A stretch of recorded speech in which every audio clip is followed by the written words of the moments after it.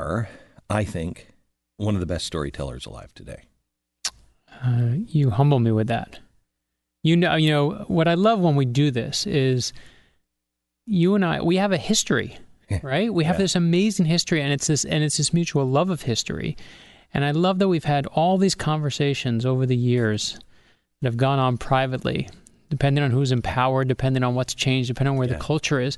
And this is oddly, I think, the first time we've ever sat down for the in-depth conversation. It is. Which I love. I can't wait, because I'm like, usually it's like, whatever, I do my thing, and I'm like, they're going to ask me these 5 questions, and I'm going to answer these 5 questions. And I feel like I'm like, no, you have no giddy idea. right now. I'm just like, this is going to be a good one. And you brought a toy. I did. I should have brought something from my collection. But you brought something pretty amazing, and it kind of goes with the book. Yeah. So your new book is The First Conspiracy, The Secret Plot to Kill George Washington. I know just a little bit of it. I just know the execution part. Mm-hmm. But I don't know anything else. And you know me. You love this stuff, and this stuff. I love George Washington, and I even have, from 1911, I think, New York did the complete bound conspiracy papers. They bound all the conspiracy theories. So I have that. I still don't know this. And I didn't know this either. This story I found in, only the nerds read the footnotes. Mm-hmm. And that means you and I. Yeah. Right? And I found this nearly a decade ago in the footnotes. And I remember thinking, a secret plot to kill George Washington? Is this real? Is it fake? Is it internet nonsense? What is it? And it's true. In 1776, there was a secret plot to kill Washington. When George Washington finds out about it, he gathers up those responsible, builds a gallows. Let's not start at the end. Yeah, let's not start at the end. Let's just say... it's foiled. It's foiled. And George Washington, spoiler alert, lives. All right, so let's go back with George Washington. Because when you look at history, a lot of people were made into heroes that shouldn't have been made into heroes. Yep. A lot of the stuff that we read about is either bogus or just so one-sided.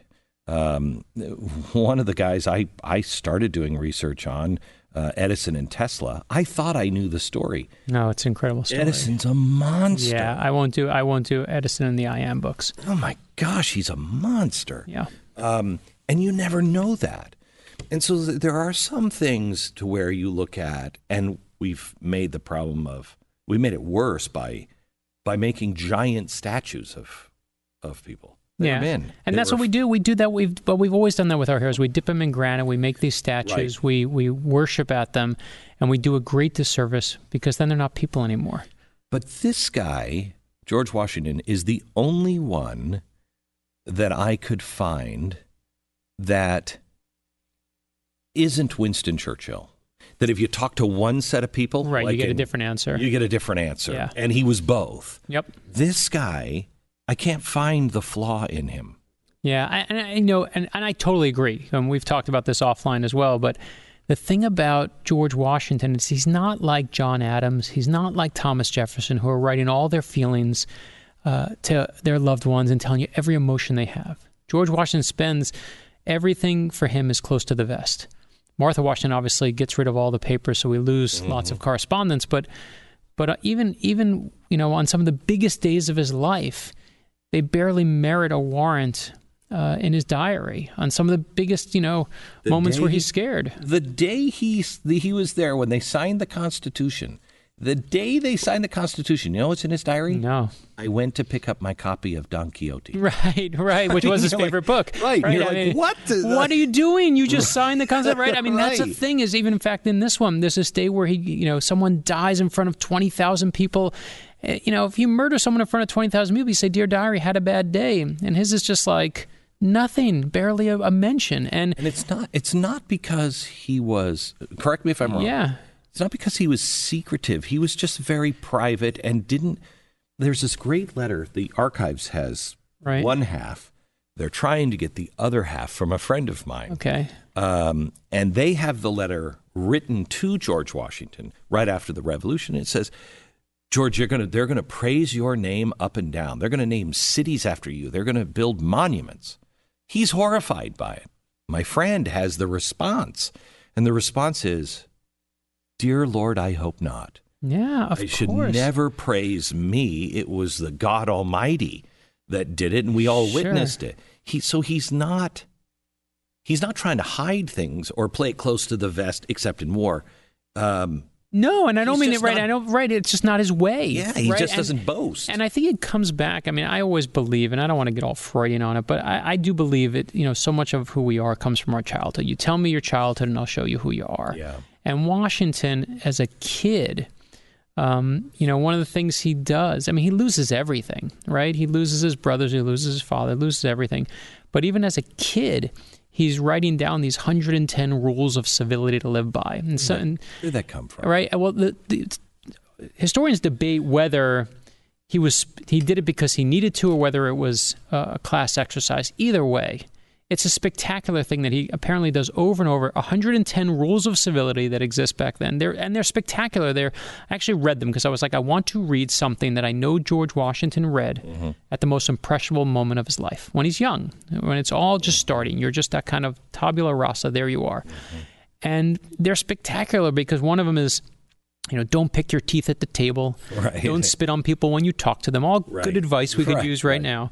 Don't spit in the fire has kind of gone away to the side. Yeah. But it's also, about humility and modesty. Yes. And there are ways to be, when you say a proper Virginian gentleman, we assume it means someone with great manners. But I think for him, it actually meant to be a great man. And I think that's what I mean when I say close to the vest. It's not about being secretive. It's not about I don't want anyone to know. I feel like when it comes to his own emotions, he's like, what I think doesn't matter. There are bigger things to worry about. And I feel like it all comes from this point of a level of humility that I've never seen on anyone in history. And I always say, I don't think George Washington's greatest victory or most important thing that he's ever done is winning the war. I don't think it's being president. I don't think it's any of that. I think the greatest thing he's ever done is that moment after the war where he can be king. And when we win the Revolutionary War, he can easily be the king of America. He was so popular, they would have made him the king of America. As you said in the letter, they're going to praise you forever. And the famous story, we've talked about this one, I remember, is King George. King George is talking to painter Benjamin West and says, what's George Washington doing after the war? And Benjamin West says he's going home. And King George says if he does that, he'll be the greatest man to ever live. Greatest man who ever lived, right? And that's what he does. And then he does it again after his second term. He could have had a third term or a fourth term, but that's what he continues to do is he has faith in us as a culture, faith in us as a country, faith in us as a people, that we'll be in charge of our own destiny. We don't need him on there. And I feel like when I think about that, a plot to kill George Washington, I just think, my God, would anyone else have had the character, the depth of character to walk away from that opportunity of power? And that's, I don't know anyone else in history like that. Not even today. I know. Nothing. I mean, there's nothing like him. So where did that come from? Because his mother eventually kind of turned on him. Yeah. She, said he was running for president the second time, and she said, "Oh, he's you wouldn't believe how much he spends on ice cream." That was the big scandal with George Washington. And his mother actually kind of made him give up a dream. He wanted to go and join, thank God he didn't, the British Navy. Yeah. And he's young, and he gets onto the ship, and his mom is making a scene. She goes, finds out that he's joined the Navy, and, oh, George, you cannot leave me. And he comes back down on the gangplank with his stuff. Yep. And he says, Mother, if this is where you need me to be, I will remain at your side. And his whole life is about sacrifice. But you know what I love about George Washington's life is every sacrifice he makes for someone else always pays him back later in this odd, only God could pull it off way. There's a moment in the book, it just defies logic. I don't know if you know this story, but I didn't know it, and it blew my mind.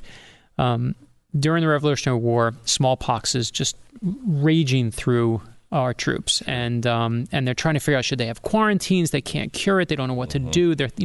And if God forbid George Washington gets smallpox in the middle of all this, we're dead, and they know we're dead. He's not going to. And so just to tell the story for those who don't know. And the British are putting smallpox on blankets because they're like the first. No, that was us with the Native Americans. Right. I mean, first levels of biological warfare. Right. And they figure out that when George Washington is a kid, he goes with his brother who gets a disease, and they send them back then. The cure was go to the Caribbean and you'll be cured by the sunlight and the nice water. But while George Washington as a kid is there making this sacrifice to go with his brother, winds up being immune to smallpox. And the reason he never gets smallpox in the war is because of his dead brother, who oddly is almost protecting him from beyond the grave. You can't write. I mean, I write thrillers for a living. If I ever put that scene in a book, my editor would say, "You're insane. You can't say that the president of the United States, when he's a kid, gets immunized for no reason by helping his brother in the Caribbean, and then comes and it saves his life during the Revolutionary War." So he is a guy who wants to be a farmer. That's what he talks about all the time. I just want to go back and back to my farm. I just want to do my farm thing. And yet he had this drive to get into the military. This is what I wanted to ask you about. Let's talk about this. Okay. Yeah, I mean, so he goes, right, the Second Continental Congress happens, and they're picking who's going to run the military. And the only guy, everyone's wearing their usual outfits, the only guy who shows up in a military uniform, the only one, which is still shocking to me, is George Washington. And I know he's always humble, but that's a conscious effort. That's one of those moments where I actually wanted to talk to you about this, because there's, some people, when you read about that, they say, oh, he was peacocking, which I actually don't believe. But I do think, that wasn't that guy. But he's clearly going for a job. I had a guy in college, a buddy of mine, who used to take all of his tests in a suit. And we'd, of course, make fun of him and be like, are you insane? You're an 18-year-old kid. Why are you wearing a suit to take a test? But he was clearly trying to say, this is what I do. I'm a more serious sort. If you're the only guy of all those founders who were there at that moment, and you're the only guy who shows in a military uniform, you are making a statement. And it's genius advertising. But that's who he was. He's a soldier, right? He was a soldier. So he's showing up. You've got your thing. I have my thing. I don't think he wanted to. Let me ask you this question in kind of response to that. You know who Peter Lillback is? No. Okay, Peter Lillback from the Providence Project up in Philadelphia. One of the leading scholars on George Washington. He wrote Sacred Fire. I don't know if you've ever read it. You sent me a copy. Of course, I read it. Of course, I read it for this. Yeah. Did you really? I did. Well, I read it years ago. You sent me a copy years ago. So Peter and I were talking. I said, Peter, I've been reading a lot of George Washington. I've been reading a lot of his letters and a lot of stuff that nobody ever reads. And I said, I think you could make the case that George and our founders knew that the United States would play some role in the reestablishment of Israel. And they were so religious that meant something to them. They weren't, I shouldn't say this, they were very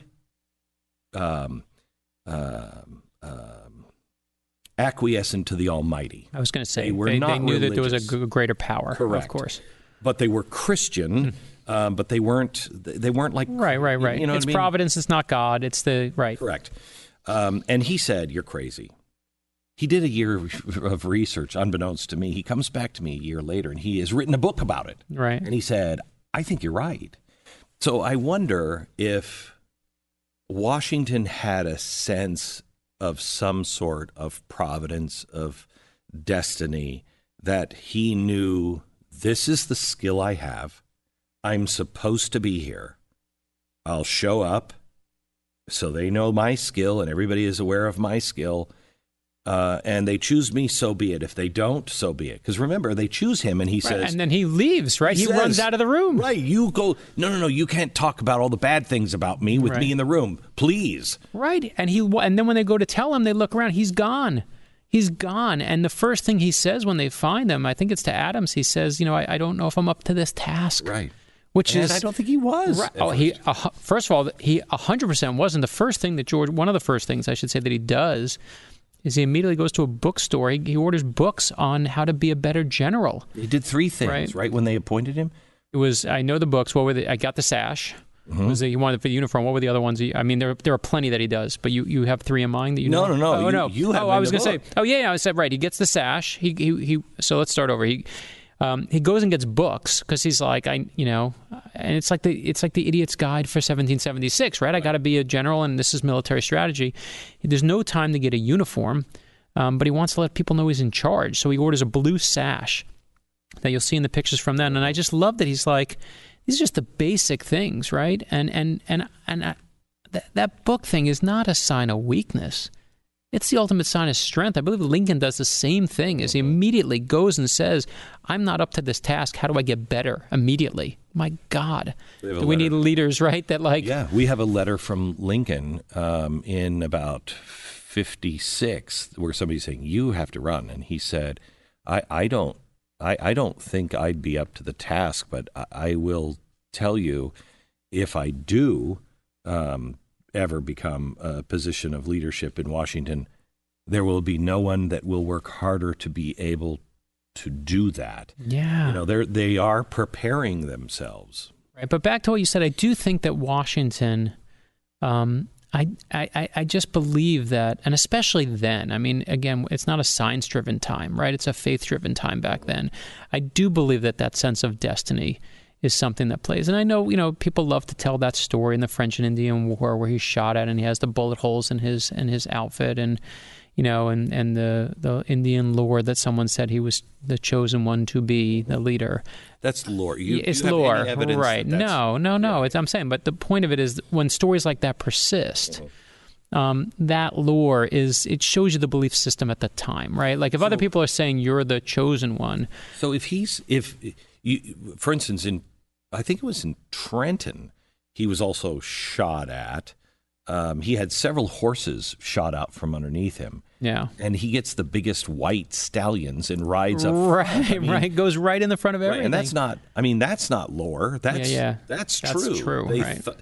And whether he knew it at the time, he was creating this legend of, you can't kill this guy. Right. Well, and listen, even when he was failing, I mean, and this is, I can't get into and can't get my head around or even pretend to say that we understand what he thought. The thing that frustrates me about many Washington books is they'll tell you, and then Washington thought this. And we don't know. We can't know. We can have a theory. You can have a theory. I can have a theory. But no one will ever know why he did it. What we do with our heroes in this moment is, again, we always do. Our heroes are mirrors. They're always mirrors. And we see in them what we want to see. And what we need. That's what being a hero is they give you something back in that way. But even when you go to the concrete things that happen, Washington still measures up. Even in the failures, in the Battle of Brooklyn, one of the scenes I love in the book is the Battle of Brooklyn, the first battles of the war here in New York. And, we tell the story. Washington's the greatest general who ever lived. He's got everything. He gets out-generaled. He's horrible. He gets outflanked by the British. He doesn't have the experience that the British have. He basically gets pinned down. He has the British in front of him. He's got the East River behind him. And this is the end. He should die in this moment. If he's a lesser man, he basically should say, you know what? We're pinned down. We're going to take out as many of them as we can. We'll show him who's boss. We'll go out in a blaze of glory. He'll beat his chest and show what a macho guy he is.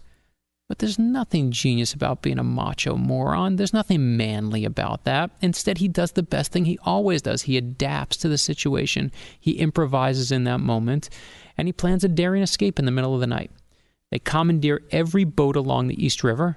They say, give me every boat you can find. And in the middle of the night when no one thinks they're going to go. In providential fog, if I'm not mistaken. Yeah, it always happens like that, right? You feel like there's something like Spielberg's directing the moment. You wouldn't believe it if you saw it in a movie, but they all write about it. And basically this fog comes in the middle of the night. He puts slowly, one by one, all of his men get on the boat, and he makes sure they're safe. But here's the key moment, Glenn, right?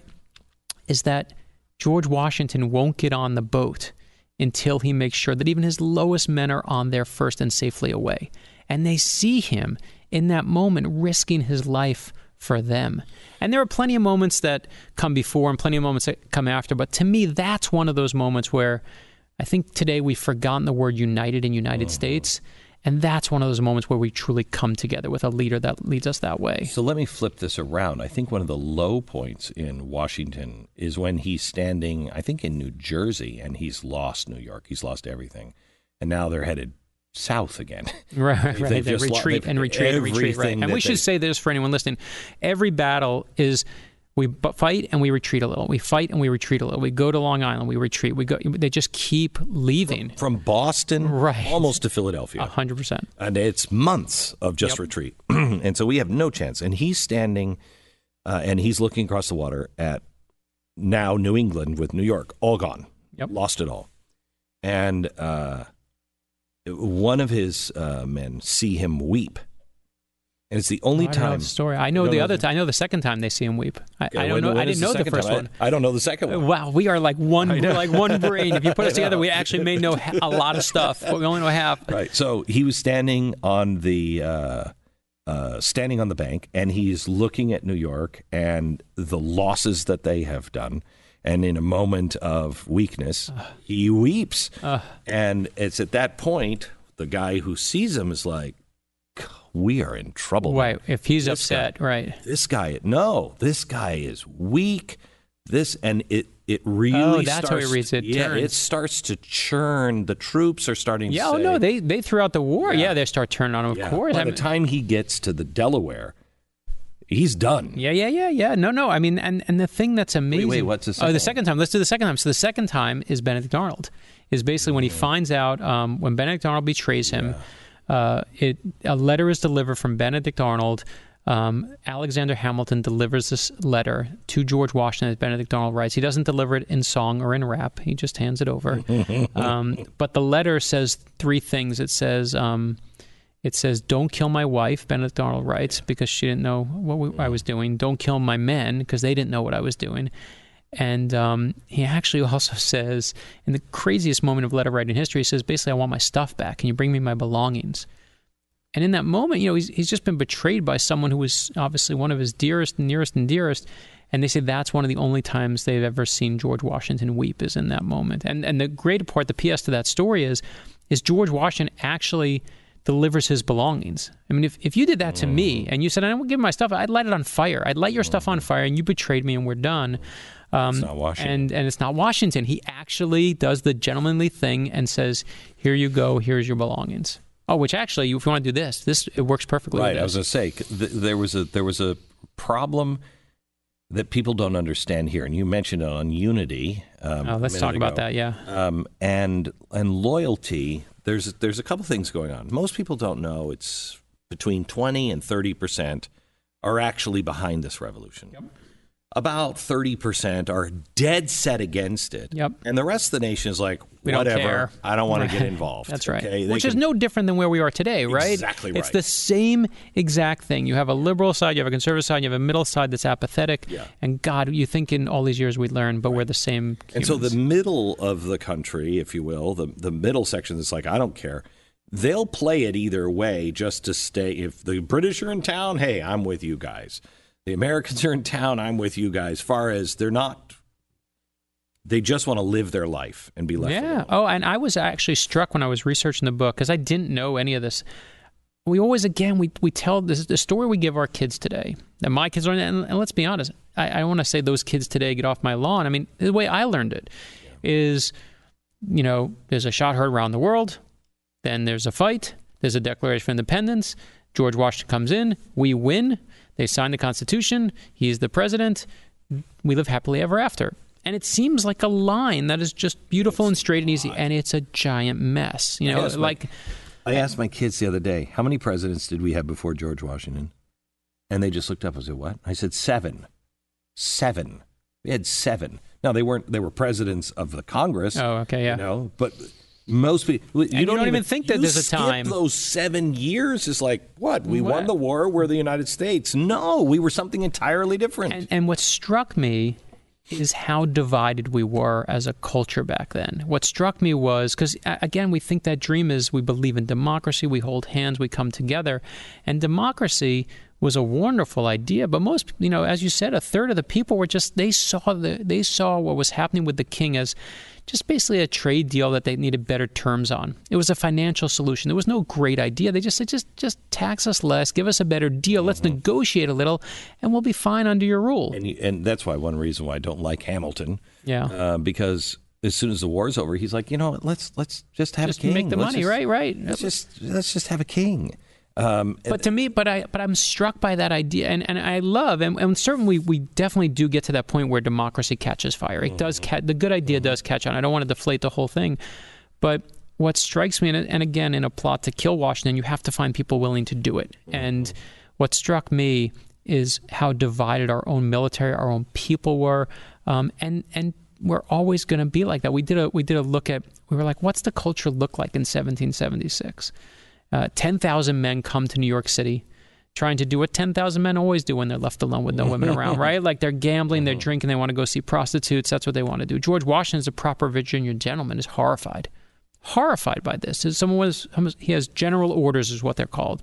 And his general orders are the rules that are coming down on an almost daily basis because there's no rules to the army. He's got to build it. He has to make it. He's trying to figure out. And so one of the rules is, no gambling. He hated gambling. Everyone was playing cards back then. Didn't even like that. He doesn't want them drinking, doesn't want them going to prostitutes. Like, all good rules, like almost as if he's a young boy again. But also because he knows it's insane to take on the English. You're talking about the greatest fighting force ever assembled. Ever. It's like the people in Toledo going, hey, let's go get the Navy SEALs. Right? It doesn't work. So he knows it's insane, and so he's playing into divine providence. Look, we have to be on God's side. We have to be people of merit. And the thing that is amazing is, and the best part of it, he's right. Mm-hmm. He's absolutely right. I mean, there's this moment where you see him in Harvard Square, and he's got, the regiment from Massachusetts is there with Connecticut, is there with Virginia, and just like any guys who get together, the Virginians wear something frilly on their uniforms, so the Massachusetts guys mouth off, as Massachusetts guys will forever mouth off. Fight breaks out, and Washington rides in, and the story goes, the first-hand account that we found in the letter is he grabs two of these guys and is shaking them and basically saying, stop fighting with each other, we're on the same team. And there was no United States back then. We rally around right now, again, whatever your politics are, we have leaders who drape themselves in the flag and will happily tell you how patriotic they are. There was no flag to rally yourself around. I mean, obviously the early parts of it, but it was George Washington insisting that we be united, pulling us together. And to me, our leaders that are the best are the ones who can bring us together, not those who pull us apart. And I think it's amazing to me that if he doesn't do that, we don't get where we want to go. He's absolutely right that you have to, bring order to this chaos because we have no chance against this military otherwise. So one of the things he does is he says you have to have a loyalty oath. Yes, let's talk about it. So there is they called it the Oath of Allegiance. And I'm going to read, so I'll tell you this. Let me back up for anyone who's listening, because you and I talked about this. So when I go, I was supposed to do an event for this book at the National Archives. And I got to take you to the National Archives. We have to make that happen. So every time I go, the Archivist of the United States is become a dear friend, an amazing guy. And David Ferriero will always pull out something. When you go visit, he's really good at finding that secret thing you love. It's for you and I, it's going to like the toy store. And he always finds something that's just amazing. So when because of the shutdown in the government, we couldn't do the event. So he said, well, let's meet for lunch. So 3 days ago, we meet in Washington, D.C. for lunch during the book tour. And he hands me this envelope in front of me from the archives. And basically what happens is and I want to make sure I get the date right, it's 1778. That's what I thought. 1778, there's an oath of allegiance that George Washington asks everyone to sign. And what the oath basically is we want you to swear, you solemnly swear that you're going to make sure you don't betray this military that we're in. And we do that same oath today. We have our men and women in the military, when they enter, they raise their right hand, they say, I solemnly swear, state your name, that you're going to be loyal. But what they did back then is they used to number the oaths because it was the first one.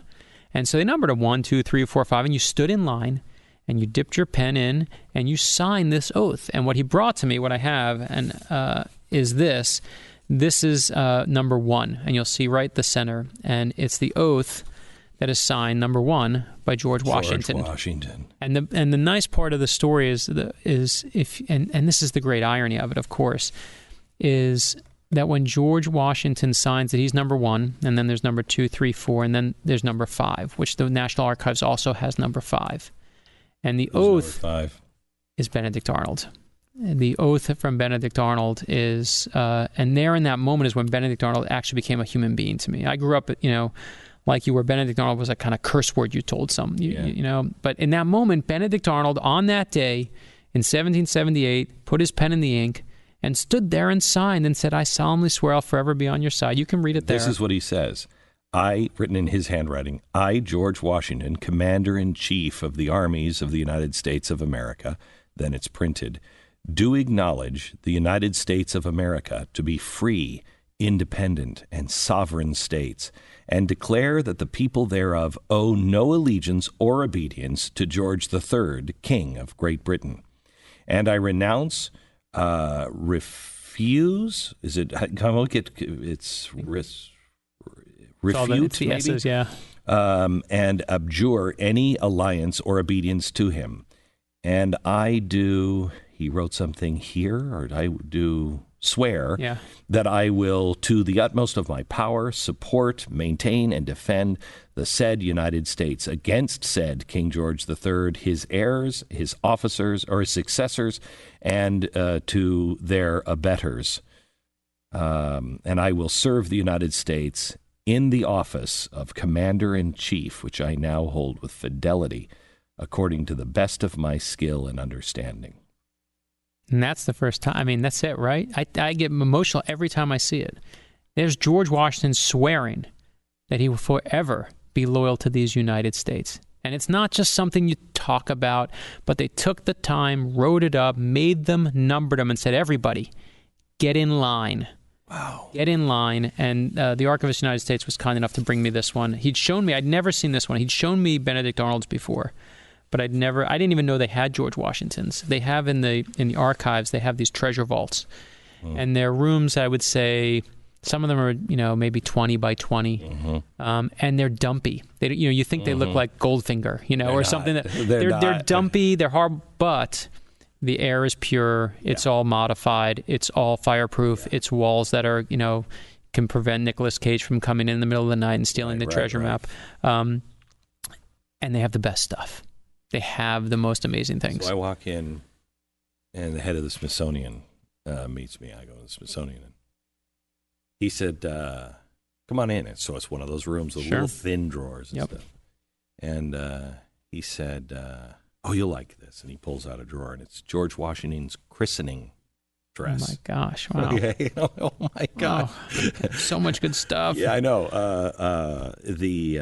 The flag that was used against Thomas Jefferson by Adams in another drawer. And they start going through these drawers, and none of this stuff is seen anymore. Right. He gets to the very end. We go around this corner, and he's like, "You like this drawer?" And he pulls it out, and it's all stuff from my event in Washington, D.C. in a drawer. Of course it is. They have it, of course. And I said, "Shut up." Right. And he said, "It may never be seen." He said, "In 100 years, we may throw it away." He said, "But we found it's much better to collect it as it's happening than go back and try to get it." Well, the thing that's amazing about the archives to me when you go there is you think, put in the word Abraham Lincoln or George Washington, everything will come up. And the Washington stuff, I should say, they tend to know what they have. But as it goes forward, there's so much work product that they're still finding new things even in their own documents. So you'll see every 5 years will be a story that breaks on a new Lincoln letter that they've never seen before because there's so much paper. And in fact, right now what's happening is you're seeing Thank God for the Mormons out there who are helping pay to digitize so we can search it. Because otherwise we don't have the government doesn't have the money to digitize all this work product. And in fact, one of the places where some of it goes is the National Archives has caves hidden across the country, literally underground caves, because it's cheaper for air conditioning and to preserve the documents. So I was like, I gotta go see your secret underground. If you have a bat cave, I gotta go. I gotta make my way there. So I went out to St. Louis. I went to these places, and what they have, I mean, they have Jackie Kennedy's pink dress from the day JFK shot. It's not just paperwork, right? It's these amazing things. And obviously the letters that Nixon writes if the astronauts don't make it back, if they die up on the moon. You have the greatest job in the world. Trust me. I feel, when I go there, I mooch off their greatest job in the world. I feel like that they have the greatest job. What I get to do is I get to go in and look at it. Yeah, I guess. And every time I go, they have something that I go, how'd you not show me this last time? Because this is the greatest thing ever. Every time it's the greatest thing ever. And you realize that's us, right? It's the perfect metaphor for us as people. We are all, these amazing things and these horrible things, these unspeakable, we are all of us brave and terrified. We are all of us bold and scared. We are all of us amazing and cowards. And we are all of us, spectacular. Sometimes in the same hour, sometimes in the same, minutes. And that's what history always is, right? It's not that straight line we were talking about from, the start of the war to George Washington become president. It's like mercury. It flows every which way. It moves all over. It's contradictory.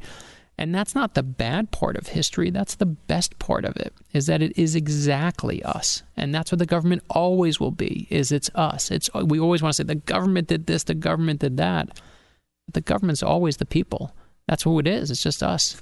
And it's as messy and good as bad. It's at least a reflection of what we'll tolerate. And our best and our worst sides, depending on who's in power and who has it. But the point is it moves and it changes. And the line that has stuck out to me in the Declaration of Independence lately is, and I'm going to butcher it, but it's the line where it says, and history will show that man will put up with a lot, until it just gets so painful. That's it. And I think that's we say, the government is doing all these horrible things. Well, somebody was around in the people, and they kind of knew it or had an opportunity to know it. They just didn't want to know. Right. There's a lot of stuff now we just don't want to know that we're tolerating. That's right. I think that, and listen, I always say the government is not, evilly stroking their cat and sitting on their throne. The government is, the government doesn't lie. People lie. Mm-hmm. And they lie for very human reasons, right? Because whether it's shame or whether it's not strong enough or whether it's greed or whether it's sex or whether it's, those are the basic, it's very human things. But I think I can't let that go because it's so beautiful. The founders are so genius when you look at what they constructed. And there's this, and I'll butcher it too, but right outside, I forget if it's the Senate or the House or somewhere in between in the U.S. Capitol, there's the line that basically says, and it shows the whole government is designed to fail. Mm-hmm. It is designed to be really hard to make change in the government. Mm-hmm. It is the founding fathers wanted one thing, and they said, if it's easy, then people will just come through and plow their way through, demand all their demands, and we'll have a king again. But if we make it really hard, we make two houses that have to fight each other, and then even if it gets past there and it's still bad, we have a Supreme Court to look over, we have a president who can veto it. We're designed to fight, designed to fail, so no one can do it. And it's genius in the way it's constructed. But it takes us, because we don't know our civil responsibility, our civil rules and responsibilities, it takes us a while. Like right now, you're starting to see in America people going, you know what? I don't really care what happens in Washington. They can't get a damn thing done. I agree. Yes. That's the system working at its best. There are people on both sides that want to take it crazy places. Yep. And you can't get anywhere in Washington. And so people on both sides want to take shortcuts. No. Stick to the Constitution, because eventually the American people will go, you know what? You guys are a bunch of clowns. We'll just do it. Right. If history proves one thing, it's that there are great moments where we don't care until we do. And then when we do care, look out, because it's all going to change. And it's funny, I've been on book tour this week, and I started on CBS. I went to my friends at Fox News. I went to friends at CNN. I went to the local NPR affiliate. And despite what we all think, there are things we all agree on. America, whatever side you're on, is tired of the way we're talking to each other. They're tired. We're tired of the way we've been playing this wonderful game of us versus them. Whatever side you're on, those people did this.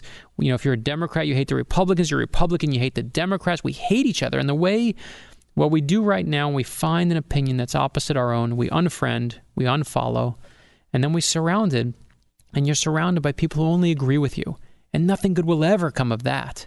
And it's amazing to me as I've been across the country this week, watching, again, if you watch Fox News or you watch MSNBC, you have two polar views of how the world works. You literally have different pieces of information that is coming into your brain. And someone said to me in one of those places, we don't do news, we do opinions. Mm-hmm. Because if we just showed the news, no one would watch. But if we show opinions, then people will really watch us. And people watch and don't realize they're watching opinions. So we have in our phones the Library of Alexandria at our fingertips at all times, as much information as we want. But the hardest thing to find today is the truth, right? That's what you've always been. That's the bread and butter, right? Is the place where you can come and say, here's the truth. And we've lost sight of it. And we've lost sight of talking to each other. We've entered this hard part. And I think you're right. We're basically saying right now, you know what? I don't like what's happening in D.C. I'm going to ignore it. And then we'll get mad. And then once again, we'll ask for that change.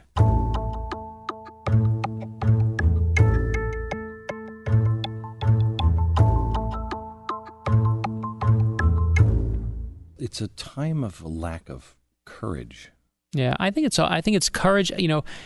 When I was doing, I think I've mentioned to you, I have very good friends with President George H.W. Bush and Barbara Bush. And years ago, they wrote me a fan letter. They're like one of my thrillers. And I met them and spent a lot of time. They invited me to Houston for a week to go, see what it was like to be a former president. We became dear friends. And I love Barbara Bush because she reminded me of my mother in the sense that she didn't care if you were the King of England or you were the guy who was sweeping the floors. Do you have something interesting to say? Are you funny? Do you have something that's insightful? If not, then get out of my face. She's not impressed with anybody. And we would sit and laugh and have fun together. I spent many events doing work for literacy with her. She just believed in the value of literacy, that unlocked the American dream, is helping people read. And I totally agree. And so we were honoring Mrs. Bush on her passing a couple months ago. We did an event in Kennebunkport, Maine. And I get to Kennebunkport with my wife, and I know at this point, we all know what's going to happen to President Bush. We know he's sick. We know the end's coming. And I found out that they were bringing in some of his favorite authors to read to him. And they said to me, we'd like you to read to President Bush. Would you, your book, would you like to read to him? So I say, of course, I'd be honored. And I get in there, and it's myself, it's my wife, it's President Bush, and it's his service dog, Sully. The Secret Service leave. We're alone in Kennebunkport in his private office, and this is the end. This is the end. We know what's coming. And they warned me. They said, we just want you to know you're only going to read for 10 minutes because he falls asleep. And my wife said, Brad's used to putting people to sleep with his books. Don't worry. They'll be fine. She's still... And we go in there and we pretend that everything's normal. Like, this is just my average day in my average life. And it's the end, right? He's got the rocking chair with the presidential seal on it. Got a little view of the ocean, but I know what's coming. And I see on his desk, he's got about 5 books stacked up. And one of them is The First Conspiracy. And it's dog-eared. It's like it's been read, I can't tell you how many times. Post-it notes in it, the whole thing. Because I had sent it to him a year ago. That's how he blurbed the book for us. And I say to him, sir, you want to read this? And at this point, he's really only, nodding and a couple of syllables. He said, mm-hmm. And so I read my favorite part of the book, the part that makes me tear up every time I get to it when I was proofing it. I'm going to read it to you, yeah. And it's this moment. It's the moment where George Washington presents to the troops for the very first time, has it read to them, the Declaration of Independence. I don't even need the book. I could do it by heart because it's the line you know and I know. And I get to that line. I'm sitting there, President Bush, and he's sleeping at this point. It's 10 minutes and he's sleeping. Get to the line. We hold these truths to be self-evident, that all men are created equal. And in that moment, President Bush's eyes, boom, right open, wide awake. And, you know, if you've ever been at the hospital room of someone who's dying and they have that moment of clarity where you just know they're back. Boom, my mom died. Boom, she came back. My dad died. Boom, they came back. And he's back again. It's like the Declaration of Independence is his lifeblood. Like it's the ultimate IV. And we get to the end of the chapter. And I said, sir, you want to do another chapter? Mm-hmm. We do another chapter. Mm-hmm. And another. Mm-hmm. And for a full hour, Glenn, I'm sitting there. And at the end of the hour, of course, I say goodbye, thank him for everything. I know it's goodbye forever. I know what's happening. And when he died, I went to the funeral in Houston.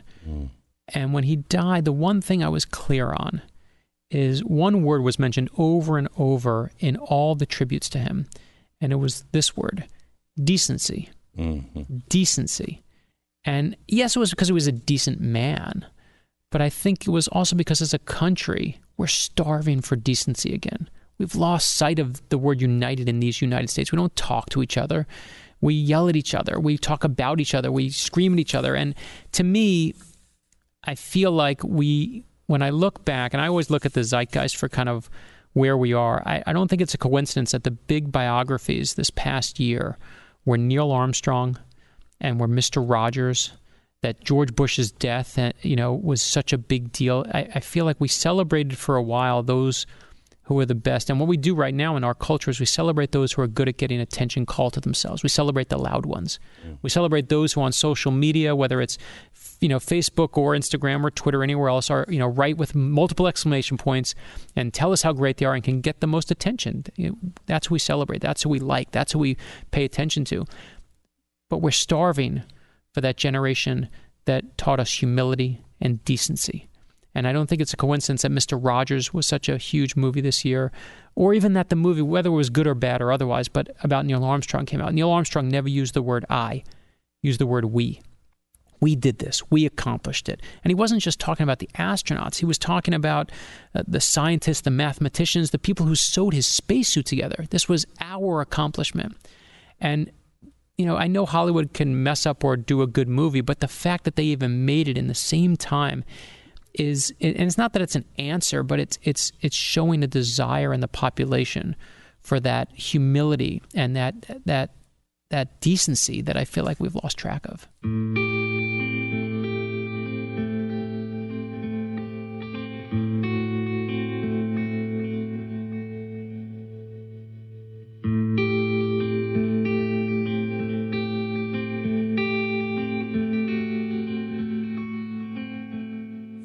Who is a modern day example of that? Yeah, I constantly, my belief about heroes is that heroes come when we need them most. You never get the hero you want, that you always get the heroes you need. And I think, and this is, I admit, and I wish I could say that I'm so optimistic and I always know.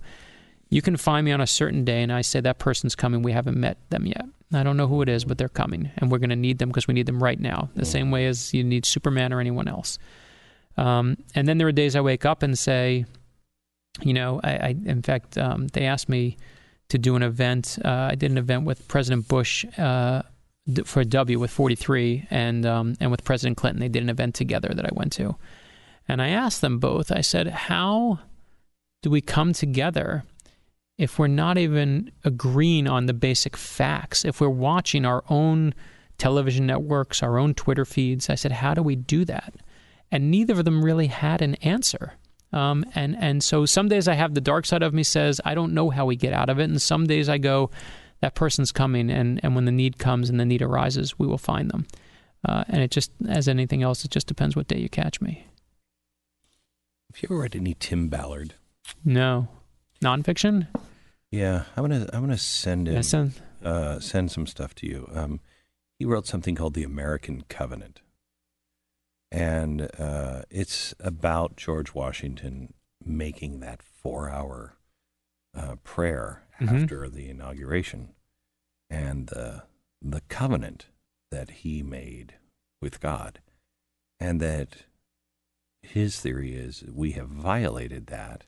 And until we turn back and go, wait, we will be your people, and you will be our God, that we'll just continue to go off the tracks. But it's that George Washington covenant that has played divine providence with this nation really from the beginning. And I think still is. I mean, we've had extraordinary protection on this nation. Yeah, no, I mean, listen, so many of the things I feel like, and again, you can call it providence, you can call it God, you can call it whatever you want, but so much, especially when you study this era, is unexplainable by anything else. You know, you look at it and you go, how did this happen? Like Franklin say, right, how dare you? Right. How can you deny that? You stood there and watched it. Right. Man of science. Right. Yeah. When you have the man of science, when you went over the man of science, it's an interesting idea. I'm curious. You got to send it to me so I can read it. It's I don't know the answer. I wish I knew the answer. I'm searching for the answer. I personally think, and I don't know, I'd be curious your answer too, that my obsession with history doesn't come from some old quest. It comes from a new one of an answer that I'm looking for today. I'm just not finding it today, so I search for somewhere else to try and find the answer that will make today better.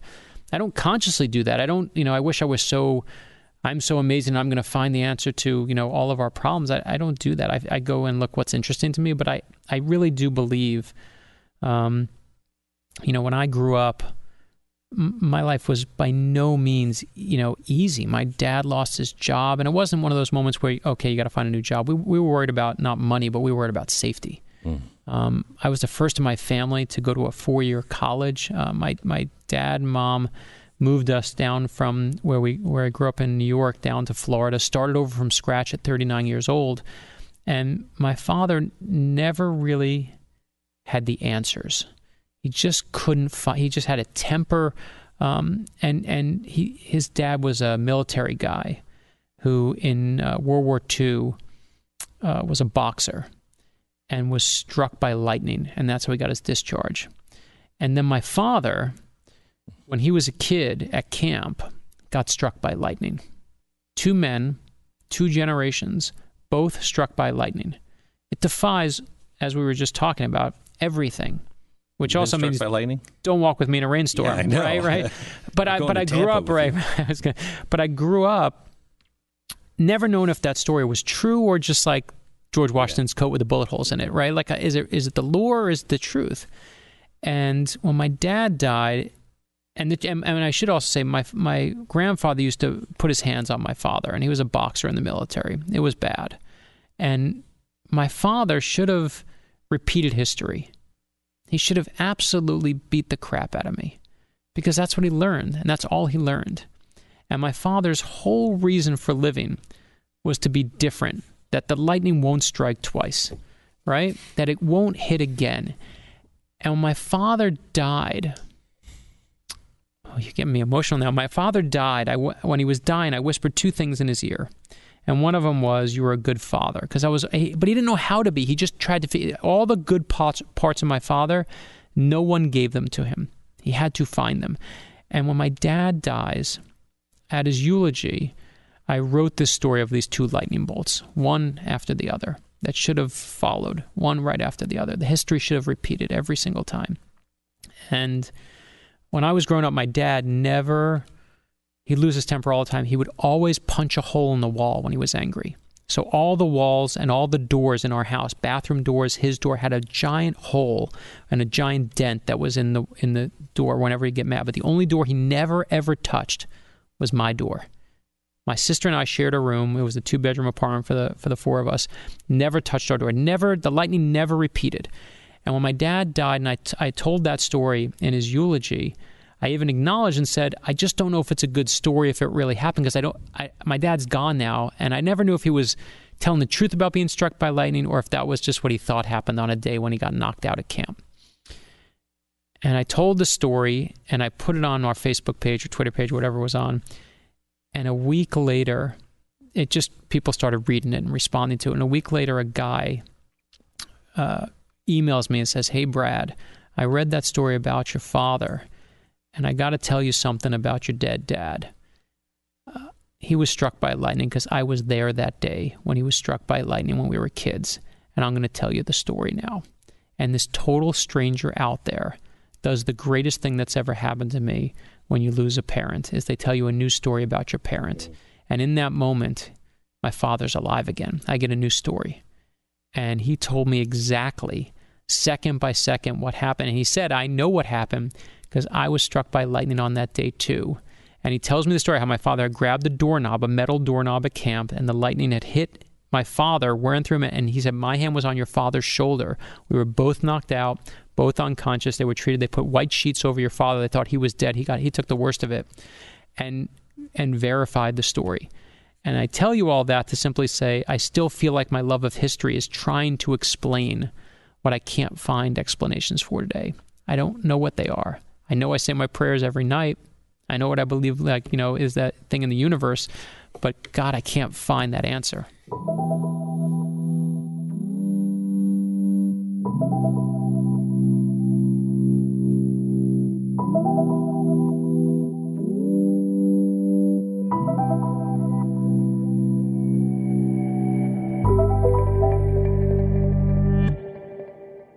I think I know why you and I connect so much now.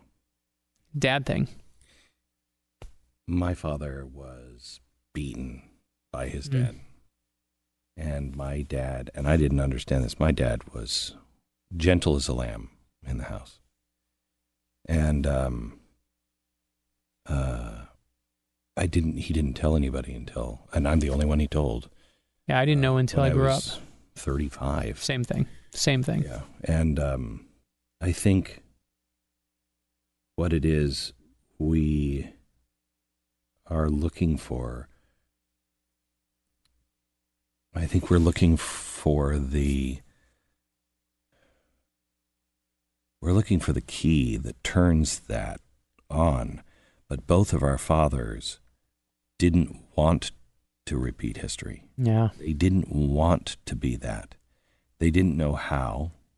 They don't know what to do. My father, the same way, did not know how to be a dad. It was pretty lousy dad for a while, and a pretty great dad for a while, and pretty lousy dad at the end. But he was, up until the end, he tried. He was lousy at the beginning because I didn't know what was wrong with him. Right. He was trying not to be his father. Those words are literally in my father's eulogy. That all he was trying to do is not be his father. Yep. That's all. That was the only. Right. That was his true north. Just do the opposite of that, Right. and you got to be on the right path. He didn't realize that that's not enough. Yeah. You have to, and he said it to me, but I don't think he understood it. He also kind of like a Willy Loman in a way. You have no. It's literally. My father was a salesman. When I go see Death of a Salesman, I'm in tears because I'm like, there's my father. He's Willy Loman. He is him. Yeah. I mean, it is literally the play that undoes me. Yeah. Part of me went to Michigan because Arthur Miller went to Michigan. Wow. I mean, that play, I look at it, I'm like, there's my dad. My dad, he would come home, I feel like new level now, but he would come home from sales, and I knew he got paid because only on the days he got paid could he bring home the dry cleaning. And if the dry cleaning came home, I knew he would have takeout food, and he'd have the over his shoulder the dry cleaning, because those were the only days he could afford to come home. But the one thing my father knew, the only thing he knew, is how to love me like a crazy person, I mean, he would, and he was insane. Like, he would go into the bookstore and say, "This is the best story for my father." My father, when he was 18 years old, had knee surgery. And he died on the table. He flatlined, and they brought him back to life. And when he was in, I think, his 60s, he was going in for a hip replacement surgery.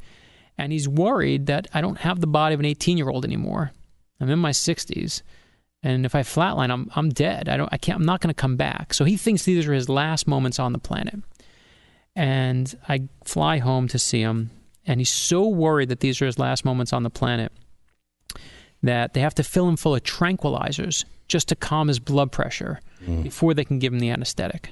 The doctor's like, he's crazy. He's like an animal on there. We have to literally trank him to give him the anesthetic. So they give him the tranquilizers, then they give him the anesthetic. They take him upstairs.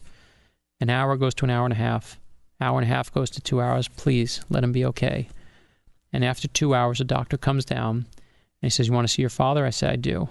And I go into the room. He's full of tranquilizers. He's full of anesthetic. He's flying high as a kite. He doesn't know where he is. And he opens his eyes, and he says, "I love you." And then he says to me, "I sold a dozen books up there." And I said, "That's what you're thinking of when you're this close to death?" I said, "That's what you're thinking of?" And I said, "Did you tell him about the paperbacks?" but this was the guy always selling, right? He's on his deathbed, and he's still selling for his boy. Like, he'd go into every Barnes & Noble and say, "I'm here for Brad Meltzer's new book. He's my favorite author." They're like, "Mr. Meltzer, we know he's your son. We know he's your son." And to the day he died, he was that guy. Willie Loman forever outdoing the sale, but never had the tools to figure out his own life, but just knew how to connect and how to close. That was what he did. 5 people, Brad, that you think are essential to know about. That's a good one. It may be completely either on the edges of history that people would have to go find, or maybe misunderstood. Yeah, I'll take. I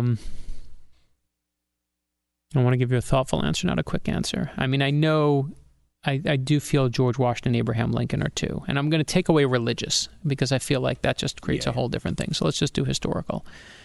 Those are always the top 2 that go. Doesn't have to be American. Yeah, no, I'll go anywhere. See, if you say it's who I got to eat dinner with, I'd take my mom, my grandfather any day. But if it's someone you have to learn about, I still think, and it's funny. I start with Dr. King, and then I go, oh, should I go back to Gandhi, and then should I go back even further for where Gandhi gets it from? But I still take Dr. King. I'd take Mr. Rogers. You can make it Jim Henson, you can make it Mr. Rogers, but when I was 5 years old, Mr. Rogers and Jim Henson on Sesame Street taught me you could use your creativity to put good into the world. And to this day, all I'm trying to do is, on some level, I hope, trying to use my creativity to put good into this world. I never write a book about a plot to kill Washington. To me, it's about Washington's character. It's to inspire. I never write a thriller just to make it turn the pages. It's like, here's the people at Dover who deal with our fallen soldiers. Like, these are the good stories. This is where, we can rise up as people. And our kids' book's the same thing. Is like just showing that power.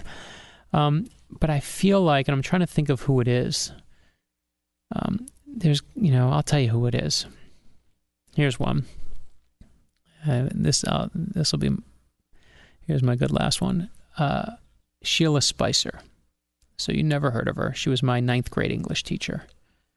And Sheila Spicer, African-American woman, who I moved from New York. My parents didn't know what an honors class was, much less a college, and she's changed my life with 3 words. She said to me, "You can write." I said, "Well, everyone can write." She's like, No, you know what you're doing. And she tried to put me in the honors class. I had some sort of conflict. She said, "Here's what I'm going to do." She said, "You're going to sit in the corner for the entire year, ignore everything I do on the blackboard. You're going to do the honors work instead. Ignore every homework assignment I give. Do the honors work instead." Wow. And what she was really saying was, "You're going to thank me later."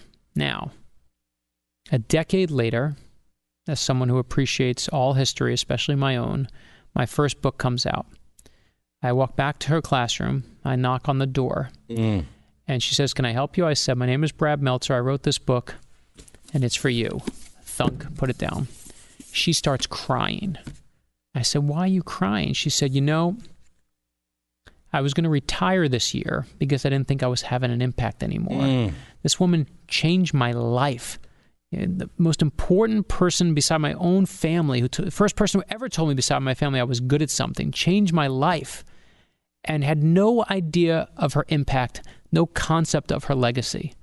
And I realized with her that we all have this legacy out there. We have our family, which we all know, but you also have these people you see every day. You have the Sheila Spicers that are out there that you work with, or coworkers, or people like that are part of your legacy too. This woman, again, the biggest impact on me, and had no concept of her legacy. And in fact, when she finally retired, I went to her retirement party. And I said, she didn't know I was going to be there. And I realized as I stepped in that it was a potential disaster, because when you go back to revisit your own history, you risk that history. All your memories of what you thought it was are all at risk. And she had actually lasted 12 more years after my thank you to her. When I went back and said thank you, and she said she was going to retire, she lasted 12 more years, is finally retiring. I said, don't tell her I'm going to be there. A coworker called me and said, I know what she means to you. And I sat there, and I'm hiding behind a pillar. It's a Friday afternoon. All she's got to do is say, it's a bunch of teachers who are tired on a Friday. It's 5:00 at night. All she's got to do is say, I hate half of you. I love the other half of you. Thanks for this vase you gave me. You go have a good life. And I realized watching this, I'm like, what if she's not as good as I remember? All my history is destroyed. And she gets in front of these jaded teachers on a Friday afternoon at 5:00 and gives this speech and says to all of those out there who think that these kids have changed and America's changed and time has changed, do not give up on these kids. Do not give up on these kids. And she gives the rallying speech like it's the end of Braveheart, where I want to go and sign up for an education certificate. And she has no idea I'm there. This is not for show. She has no concept of what's happening. I'm like, oh my God, there's that woman who changed my life when I was a kid at 9th grade. There she is. And I highly recommend to anyone listening to this, there is someone, and I know you have it too, who was the first person who took a chance on you, the first person who told you were good at something. Go find them and say thank you. You will never believe what comes from it. A few years ago, a sailor on a submarine wrote me a letter and said, this was actually a decade ago, and said, I can't tell you where I am. I'm in an undisclosed location with the military, but we don't have many books on this submarine, but we have one of your thrillers, and I just want to thank you, because at a time when I really needed ease, this thing brought me ease. And I thought, that's a really nice thank you. I got to do something nice for that sailor. So I called up my publisher, and I said, can I get 10,000 books donated to the USO? And they said, sure. And I said, that was easy. So I called another publisher, called another. We eventually got 40,000 books donated to the USO. I got involved with the USO. I did a lot of work with the USO. I've gone everywhere from the Middle East and Kuwait to Cuba. I'll do whatever they ask. I always go over the years. And when I go to Kuwait for the first one, it was during the war. And war was basically winding down at this point. And I go there, and one of the first soldiers that I meet says, I want to thank you, Brad, for all those books you donated a decade ago. And I said, how do you even know that? Nobody knows that story. And he said, well, when I was stationed in Iraq and Afghanistan, I'd always see stacks of your books, and they'd always say, courtesy of the USO, so I knew that you had to have donated them. I said, no, but I'm here to thank you. You're getting it all wrong. Don't thank me. I'm here to thank you. So I come back from that trip, and I'm like, I got to track down that original guy on the sailor, and I got to find him and tell him what his thank you set in motion. So I actually track him down. I couldn't find the email bounce back. I found his phone number. I call him up. I said, my name is Brad Meltzer. 10 years ago, you wrote me a letter from a submarine thanking me. I just wanted you to know I got involved with the USO. We got 40,000 books donated. All these people were inspired thanks to what you did and your thank you. And I figure he's going to be all inspired. And you know where you're on the phone with someone, you know something's wrong? And I say to him, are you okay? And he says, no. And I said, what's wrong? And he said, a few days ago, he says to me, my mother died of breast cancer. And what he has no idea of is my mother had just died of breast cancer. And I said, I think I'm here to deliver a message to you. And he says, what's the message? And I said, when my mom died, everyone gave me this useless advice that I really couldn't deal with, and it just wasn't helpful. And I know they meant well, but it just didn't do me any good. I was so mad and upset that I lost my mom. And one person said something that really meant the world to me. So I think I'm here to share that message with you. And that's why we're really speaking today. And he says, what's the message? And I said to him, our mothers never leave us, ever. And he starts crying. And because he's crying, I'm obviously getting emotional in that moment. And I'm not one of those new agey people who feels like, rainbows and glitter cannons, rain down. But sometimes in this universe, we feel like we're alone, and other times we feel like we're profoundly connected. to anyone listening out there, find that person. Think that person who gave you your first real chance, that person who took that chance on you, who told you were good at something. Track them down and say thank you. You will never believe what comes from it. It will always pay back. So I take Miss Spicer. I'll take her any day.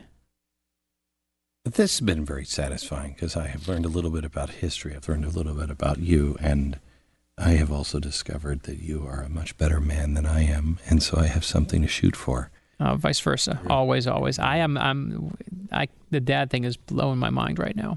I didn't know we had that. Explains everything in an odd way. It does. Yeah, it does. That's a good one. Brad, thank you. Thank you, sir. Name of the book, The First Conspiracy, The Secret Plot to Kill George Washington.